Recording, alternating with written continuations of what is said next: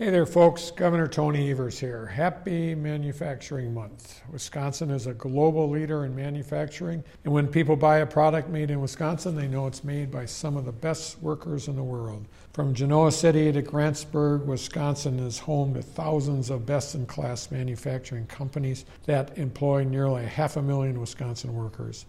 Manufacturing is also a key driver of our state's economy, accounting for nearly 20% of our state's gross domestic product and generating roughly $66 billion in economic output. Over the last few years, Wisconsin's unemployment rate has seen record lows, and our labor market participation rate continues to beat the national average. That's first and foremost thanks to the hardworking people across our state. But I'm also proud of the role we played as an administration to make smart and strategic investments to shore up our economy and lower barriers for folks who want to join our workforce. I've been glad to support several programs and initiatives like our Workforce Innovation Grant Program, designed to help individuals gain the skills, education, and training to pursue successful family-supporting careers in industries like manufacturing. Last year, we also announced 14 new occupational pathways through our Youth Apprenticeship Program, including new opportunities in manufacturing, and both our youth and registered apprenticeship programs celebrated record-high participation. Whether it's providing funding for programs in the budget or highlighting the work of industry partners in our communities, as we celebrate Manufacturing Month, I look forward to continuing our support for this critical industry